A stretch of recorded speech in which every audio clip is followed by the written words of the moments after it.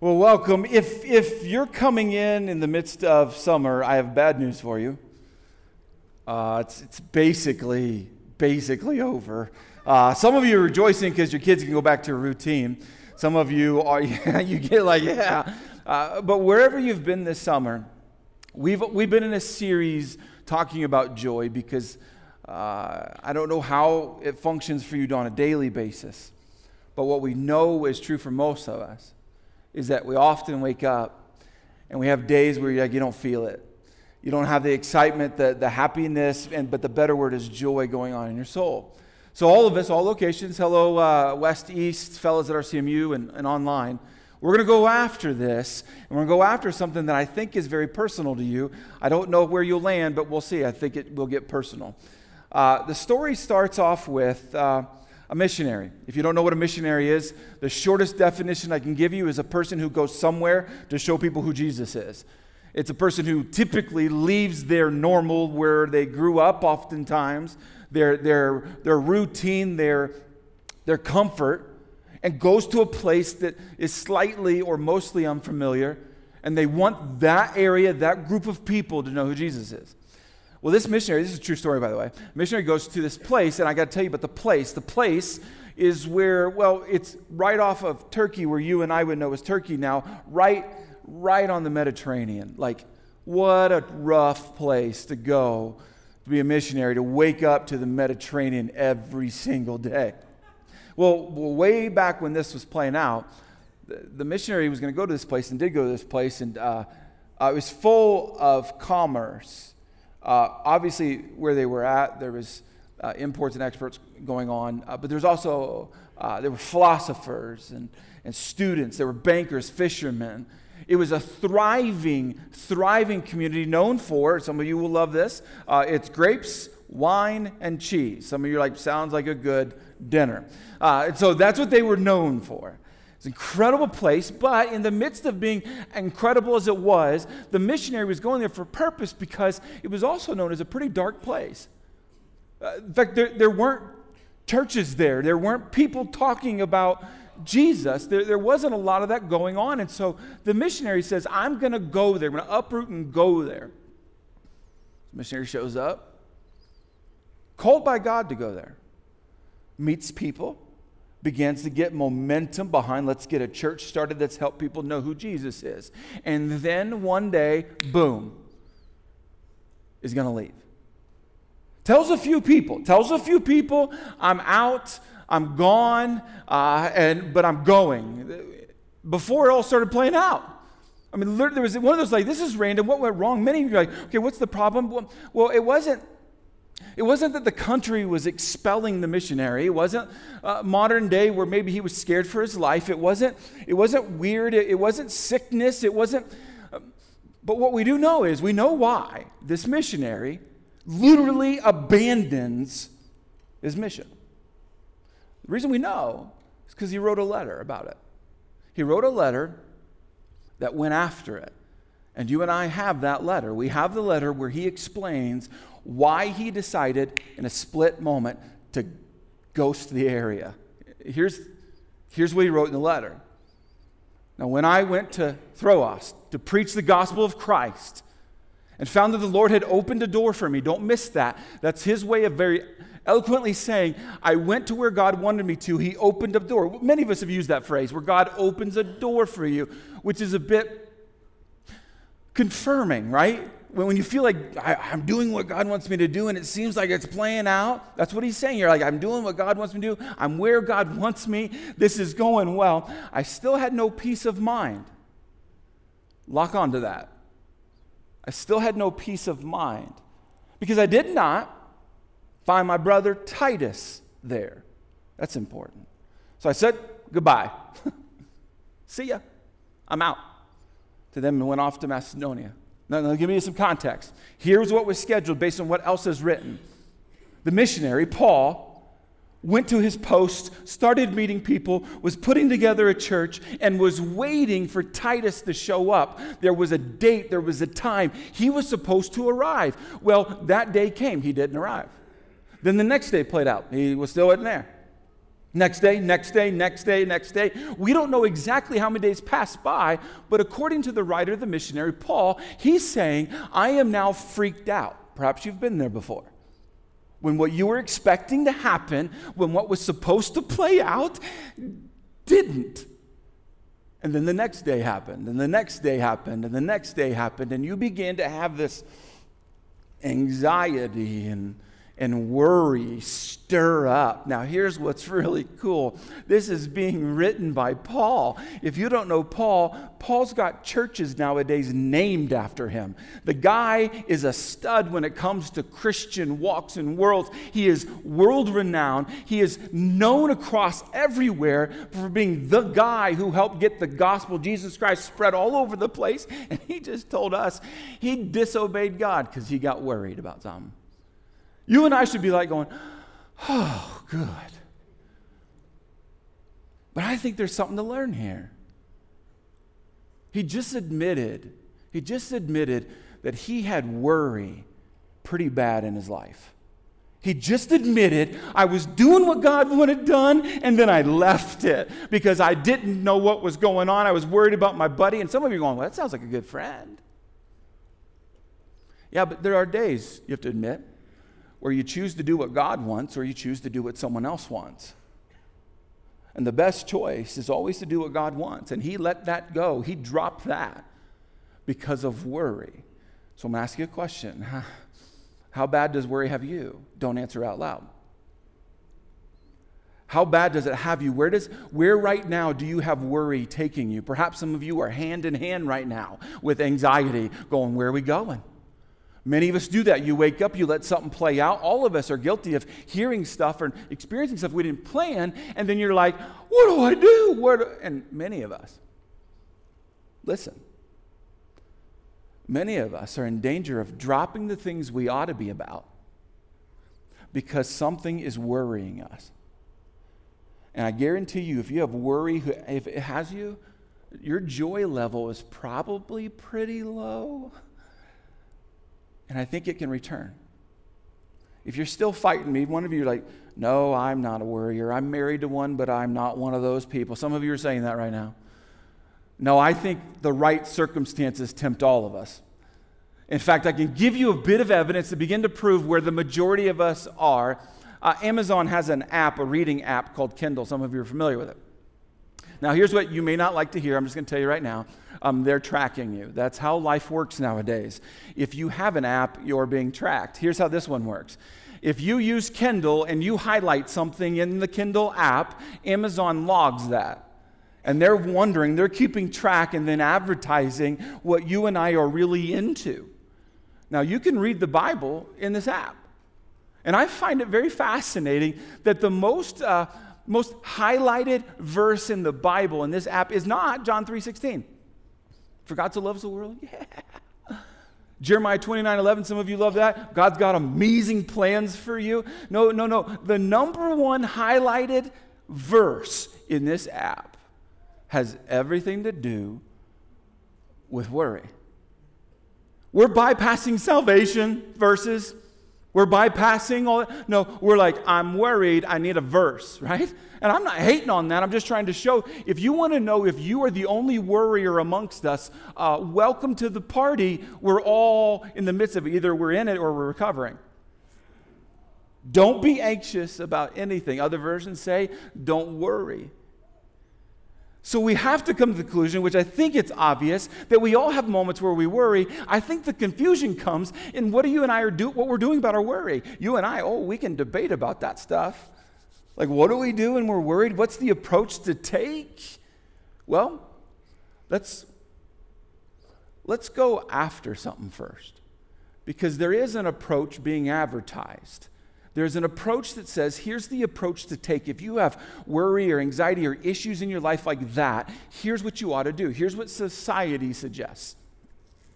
That the antidote to this, the antidote to, man, I'm just stirred up, whatever you want to call it. I got this tension going on. I'm concerned about the future. This person is thinking this or doing that. I got this anxiety and this worry. Focus on you. Like yourself, just you, go after what you want. Stop Stop stifling your desires. Chase your feelings. Go after what feels right. Oh, my favorite. Follow your heart. But I'm just telling you, and I think you would agree, that's what we're being taught. If you've got stuff going on that you don't like, that you're wrestling with, you need to divert all attention to yourself, be all about yourself, and go after that. In fact, if you could, create your perfect environment. If you can create your perfect environment, then all anxiety and worry will be gone. Yeah. So my question is, if you have been following this track, if you've been one going, you know what, I'm just trying to create my perfect environment, my safe zone, my happy zone, and if I'm just trying to create this place so that I won't have anxiety and worry, my question for you is, how is that working for you? Or a bigger question, how is that working for us as a society? It's being communicated to do that. My question is, I'm not getting judgmental, how's that working for us? I think it's pertinent to tell you about a survey that happened. The survey asked people, what is the perfect community? What is the ideal community? Like if you wanted to call it your Pleasantville, what would it have? Well, I can give you the top answers. Free or affordable education, free or affordable health care, an active lifestyle, an opportunity to have that strong economy and low crime. The survey, there was others, but those are the top that said if we have those, then we're going to have a bit of a Pleasantville. Our worry and our anxiety will begin to dissipate. It will be awesome if we just have that. Well, according to the world, if you plug those numbers in essence, put those answers in, there is a place that says that like, yeah, we have all of those. It's Copenhagen. So get your passport. For those of you right now who have bought this idea that if you create your safe zone, your perfect place, if you just go there and surround yourself with that, then you're going to land with no anxiety, no worry. Okay, yeah, so we should all move there because they have it all. However, and you knew there was a however. Underneath, there's a different story in Copenhagen. They have extremely high levels, abnormally, far greater than most places, of male suicide, alcohol-related violence, depression, anxiety, adultery and infidelity when compared to other places in the world. And oddly enough, they are radically exclusive to foreigners. But on the outside, come on, it's Pleasantville. Does it not sound like what we've been taught? This concept that perhaps the cosmetic approach to life doesn't work. I know it's what we're being taught. I know it's what we're being, and it sounds good. Like the phrasing, it is perfect to tweet or put it on Instagram or to put it on a t-shirt and say, yes, this is what I want. It doesn't work, or it does not appear to be working. Because most of us are still focusing and battling something that we are worried about, that anxiety is going after us with. An author used a term, the beautiful apocalypse. Now, most of us do not think of beautiful when it comes to apocalypse. You think of, The Walking Dead, you think of Blade Runner, I don't know what you think, pick your movie or show, right? You're like, no, that's the apocalypse, like all this craziness and definitely zombies. Zombies are definitely there, and there's all this crazy, and we're expecting this. What if our pursuit of a perfect circle that we would live in, the perfect cosmetic life, the author brings up the concept, could that be our demise? Could our attempt to only deal with what's going on the outside be destroying what's going on the inside? If you need someone to raise their hand and say, I think that's it, I'm going to raise my hand, and I say, you and I, even though we can have the perfect life on the outside, could still be wrestling radically with worry, with anxiety, with just call it life. Here's what I find humorous. The missionary I told you about at the beginning? The guy who was doing what God wanted him to do, and then he left it, boom, gone, and confesses. Come on, I don't know what you'd write if it got published in the Bible, but you'd back off. You'd be like, I wasn't that bad. He writes it, and it's profound for you and I. He's saying, I gave up, I quit what God wanted me to do for a moment because of worry. Here's what's so cool. 7 years later, after that worry just got him, 7 years later, he writes another letter. And that most popular verse that we're highlighting, it's that. 7 years later, he says, all right, we need to talk about worry because I am a recovering worrier. And that's why he writes, do not be anxious about anything. Do not worry about anything. How does a guy who literally abandoned what God wanted him to do because of worry have anything to say? Well, I'd say 7 years, he learned something. And let's table what society's teaching us, and let's look at a recovering worrier who seems to have victory over worry and see what he has to say about getting victory over worry. Here's what he says. You want to beat worry? You want to beat it? Cool. Rejoice in the Lord always. And if you missed it, he repeated it. I will say it again, rejoice. Now, you need to know in this culture, if you're writing and you're repeating, oh, they're like, you better stinking pay attention. And here's what he says. You want to fight worry? Rejoice in the Lord always. Again, I say rejoice. Rejoice, rejoice, rejoice. What a churchy word, huh? Most of us do not go to work and be like, hey, everybody, we just need to rejoice today. Just remember, rejoicing day. People who don't read the Bible aren't normally like, is that a song of some sort? What are you talking about? The simplest way to say what Paul is saying, rejoicing helps us overcome our worry.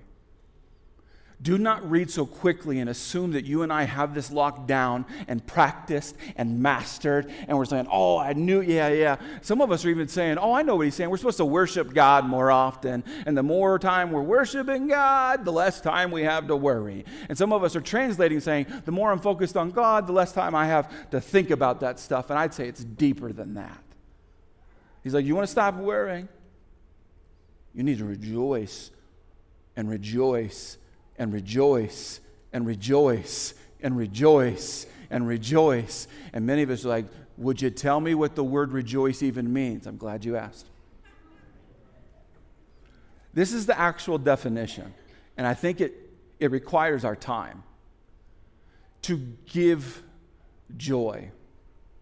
Focus less on the word joy and more on the word give. If you don't understand what Paul's saying, he's like, you got a worry problem? I'm a recovering worrier. I'd like to tell you what to do. You need to start giving God joy over and over and over and over. And some of us are like, but I got to say some stuff. I know you got to say some stuff. But many of us are not approaching God in the midst of our worry and our anxiety with any intention of giving him anything, right? Many of us are going after, I've got a list of I need to get, and once we cover this and I fully explain this to God, then we can talk about how great he is, especially if he does what I ask him to do. Are we in our homes yet right now? We should be right there at the kitchen table having a conversation. Many of us are trying to get from God so much that we are consumed with whether or not he's going to give it to us. And here's my personal take. This is my experience. Take it for what you want. If getting is constant, worry becomes constant. I got too many stories to tell you. I could tell you stories about my kids and pretend like it's not a part of my life. Then I could tell you stories about me that make you question if I should even be a pastor. I'm just telling you. I think all of us should resonate with this, that the moment you begin to go after what you can get, you begin to get consumed on whether you're going to get it or not, which then begins to breed anxiety and worry to where you're all about, am I going to get it? Am I going to get it? Am I going to get it? Some of us have even stopped talking to God because he's not given us what we've asked. And the reason that you've stopped is you're too worried to engage that conversation again. Do you understand when you get consumed with what you don't have and what you want to get, you begin to get this thing in your gut, call it, or your brain, where it's all about that. And so Paul, the recovering worrier, says, that is no fun whatsoever. You will have no joy living that kind of way. So always go to God and give joy. If you don't know what that means, give thanks. Let him know who he is all the time, over and over and over and over again. When you're in a bad mood, try this one. Go tell God how amazing he is. You're like, I don't feel like it. I understand that. Now, don't misconstrue what I'm saying. I'm not saying you can't go to God about what you need. In fact, in this very section of this letter, where he's talking to you and I about worry, he brings this up. Do not be anxious about anything, but in every situation, by prayer and petition, with thanksgiving, present your requests to God. If you're new to the Bible, you're like, present my requests. Ask him for what you want and what you need. Like, eloquently, you can present them. But many of us are like, God, help me with this. And he's saying, go to him, and the peace of God, which transcends all understanding, will guard your hearts and your minds in Christ Jesus. Most of us are like, thank you for the permission, yes. Right? Present your request to God.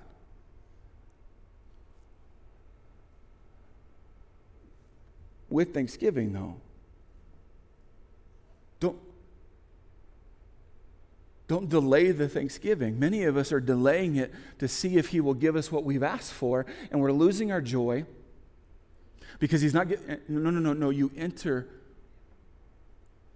with thanksgiving. It's a prompt. I think most of us know this. I think most of us are aware of this, but we just need someone to prompt us. And I'd say the Holy Spirit is probably prompting you, saying, how often are you giving to God versus how much you're trying to get from him? And your answer will reveal how much joy you have. Now, that's not the only thing that Paul said about stress and anxiety and worry. He kept writing. Let your gentleness be evident to all the Lord is near. It at first glance appears to be like, did we just change the subject? Are we talking about holding babies now? The word gentleness just came up, and it's like, ooh, this is so precious. Gentleness helps us overcome our worry. That's what Paul just said. I'm going to do my best to describe this. But if you want to know what I think we have the biggest problem with, it is this. I think it will be clear when we get done. Here's the definition, because most of us have no clue what gentleness is. Strength under control. Strength under control. Now you're getting why we don't have a lot of it. We got lots of strength. If strength was gentleness, we'd be like, home run, got it. Strength under control. Calm. Even when heated. Many of us are not aware that the anxiety and the worry in our lives, we are actually creating it and fueling it because we're choosing to not be in control and not be calm. Let me give you an example. It was horrible. On vacation, we had a 3-hour flight. Now, I don't know what you do on a 3-hour flight, but here's the situation. I got some cheaper tickets, which I regret now, but the cheaper tickets involved giving me a middle seat. Now, you need to understand that you may not know how planes are assembled today. They are assembled by terrorists who are assembling, and here's the criteria for planes, and they're saying, here's how seats, and so I'm in a middle seat. We had an infant with us, and so you better believe we took advantage of the board early. Yep. So we boarded early. I'm in my middle seat. My family's behind me. I'm like, all right, this is not going to be good. Then people started coming in. Now, you don't make eye contact with the people because part of you is thinking, I hope no one sits in my row. And so you're like, if I'm just going to pretend not to see you, that somehow means that people will not sit. However, while I'm sitting there, I just happen to look up and the guy's staring at me. And I'm like, you wonderful man, what would you like, sir? He's like, that's my seat. And he's had the window seat. It's like, hey, man, how you doing? And he's like, I'm great, I'm good. I get up, leave, and he goes and sits in the seat. Now, we have those screens on the back of the seats. It's a 3-hour flight. I mean, we should not have to read books anymore. Come on. We we need entertainment. And Delta was providing this entertainment. And so endless free movies, it's absolutely awesome. The guy got in a seat, but he had a bit of a unique seat. See, we were behind the exit row. And in this particular plane, it's one of the newer ones, what they've decided to do is remove one of the seats right by the exit row. And so I'm behind this guy. This is not an actual picture, just giving you a scenario. And the guy next to me is now there, but there's a seat missing. A screen is missing. Instead of the screen being this close from him, it's now this close. And I don't know a better way to say it, but mayhem began. The guy starts to wiggle in his chair. Now, he is a grown man. If you're wondering, like, I mean, is this a teenager? Nope, he appeared to be about a 50-year-old man. Starts to wiggle and fidget, starts to grumble. And then I start to hear 4-letter words. Not ones I'm going to talk to you about. In fact, he begins to use combinations I've never heard of. I'm like, wow, you're mad, man. You're really mad. Then a part of me gets a bit selfish. Here's the selfishness. I'm like, if you don't calm down, you're going to delay this flight, and then I'm going to have to hurt you and delay us even more.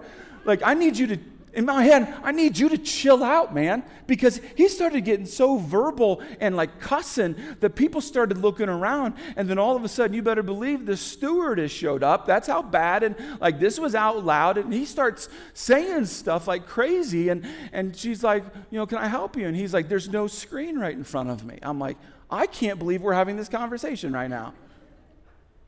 He starts to, like a child would throw a tantrum, try to plug his headphones in, and how it just couldn't reach and flips it down like he just fell down and broke his leg. I'm like, what in the world, man? And she did such a good job. Yeah, she did such a good job trying to explain this. And he's, I mean, just, and then the cussing amped up. And I heard the name of Jesus in ways that it should not be used. And it began to get, I think the CEO's kids were cursed on this. I mean, I'm talking things about the CEO of Delta and as an organization were being said that I'm like, man, you have got to chill out. And the only thing I can think is maybe he'll switch seats. If he wants the screen so bad that he's literally cursing people and everything around him and losing his mind. So I said, hey, man.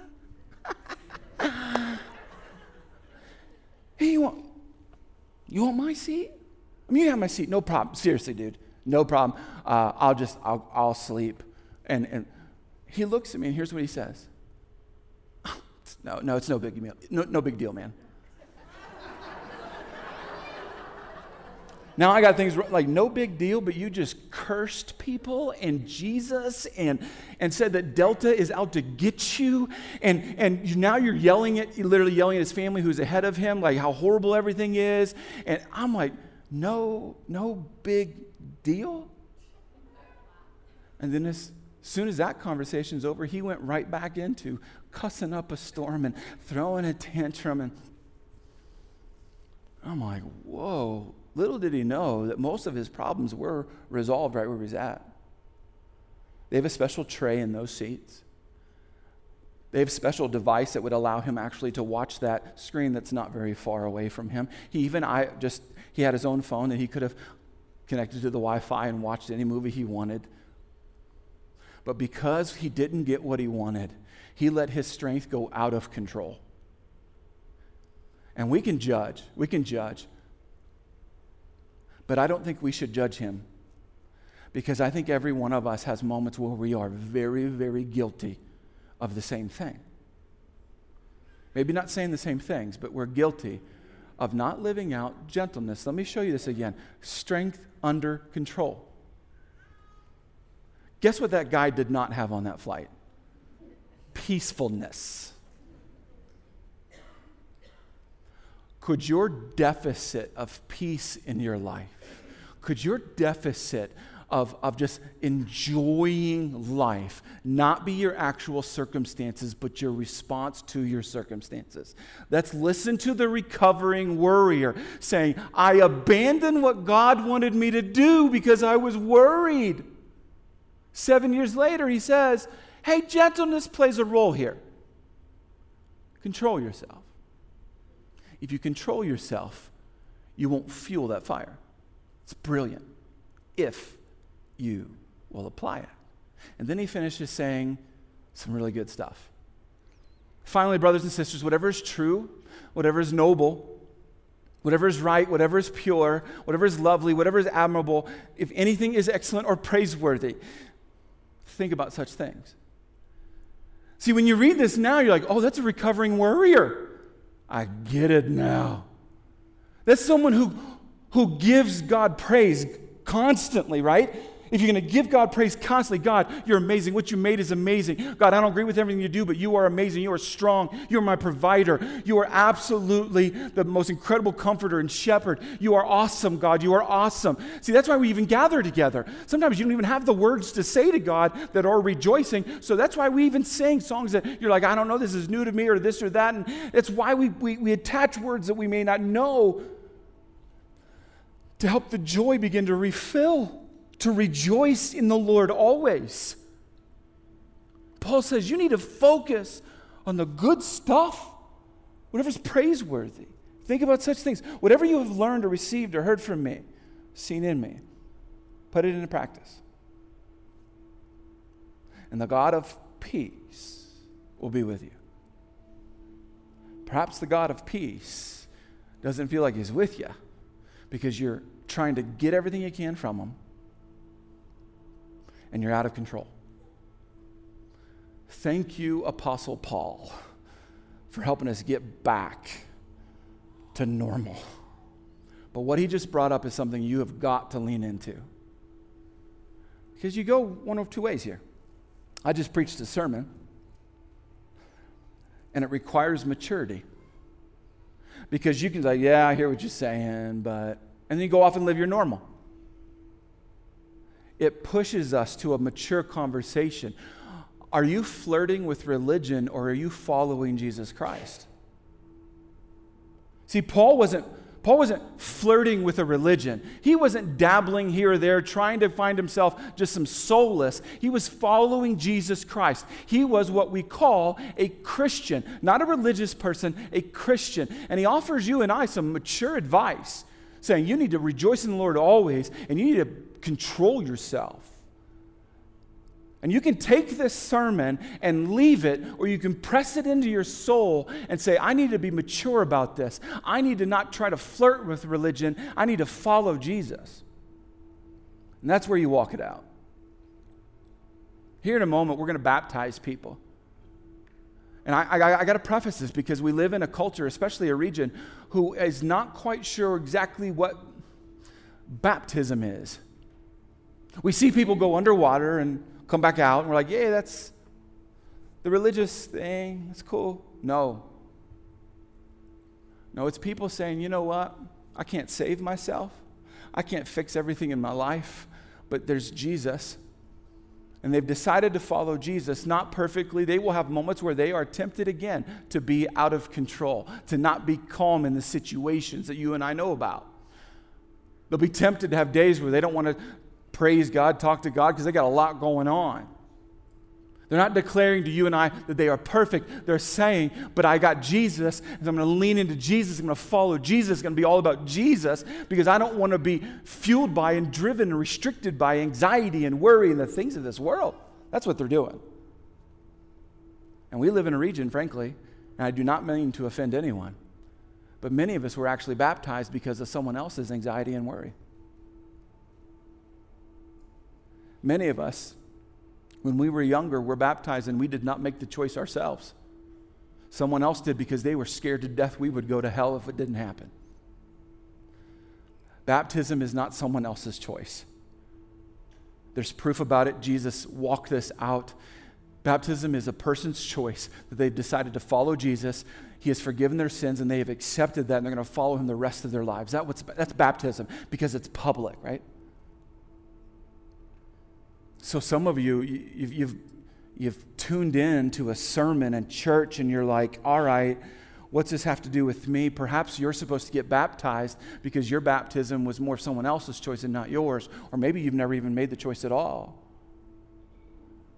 I love how baptism and worry are connected in this moment. Many of us need to understand that we don't have to worry. We don't have to be, oh no, am I right with God or not? No. You decide to follow Jesus, you engage that relationship, and it better be public.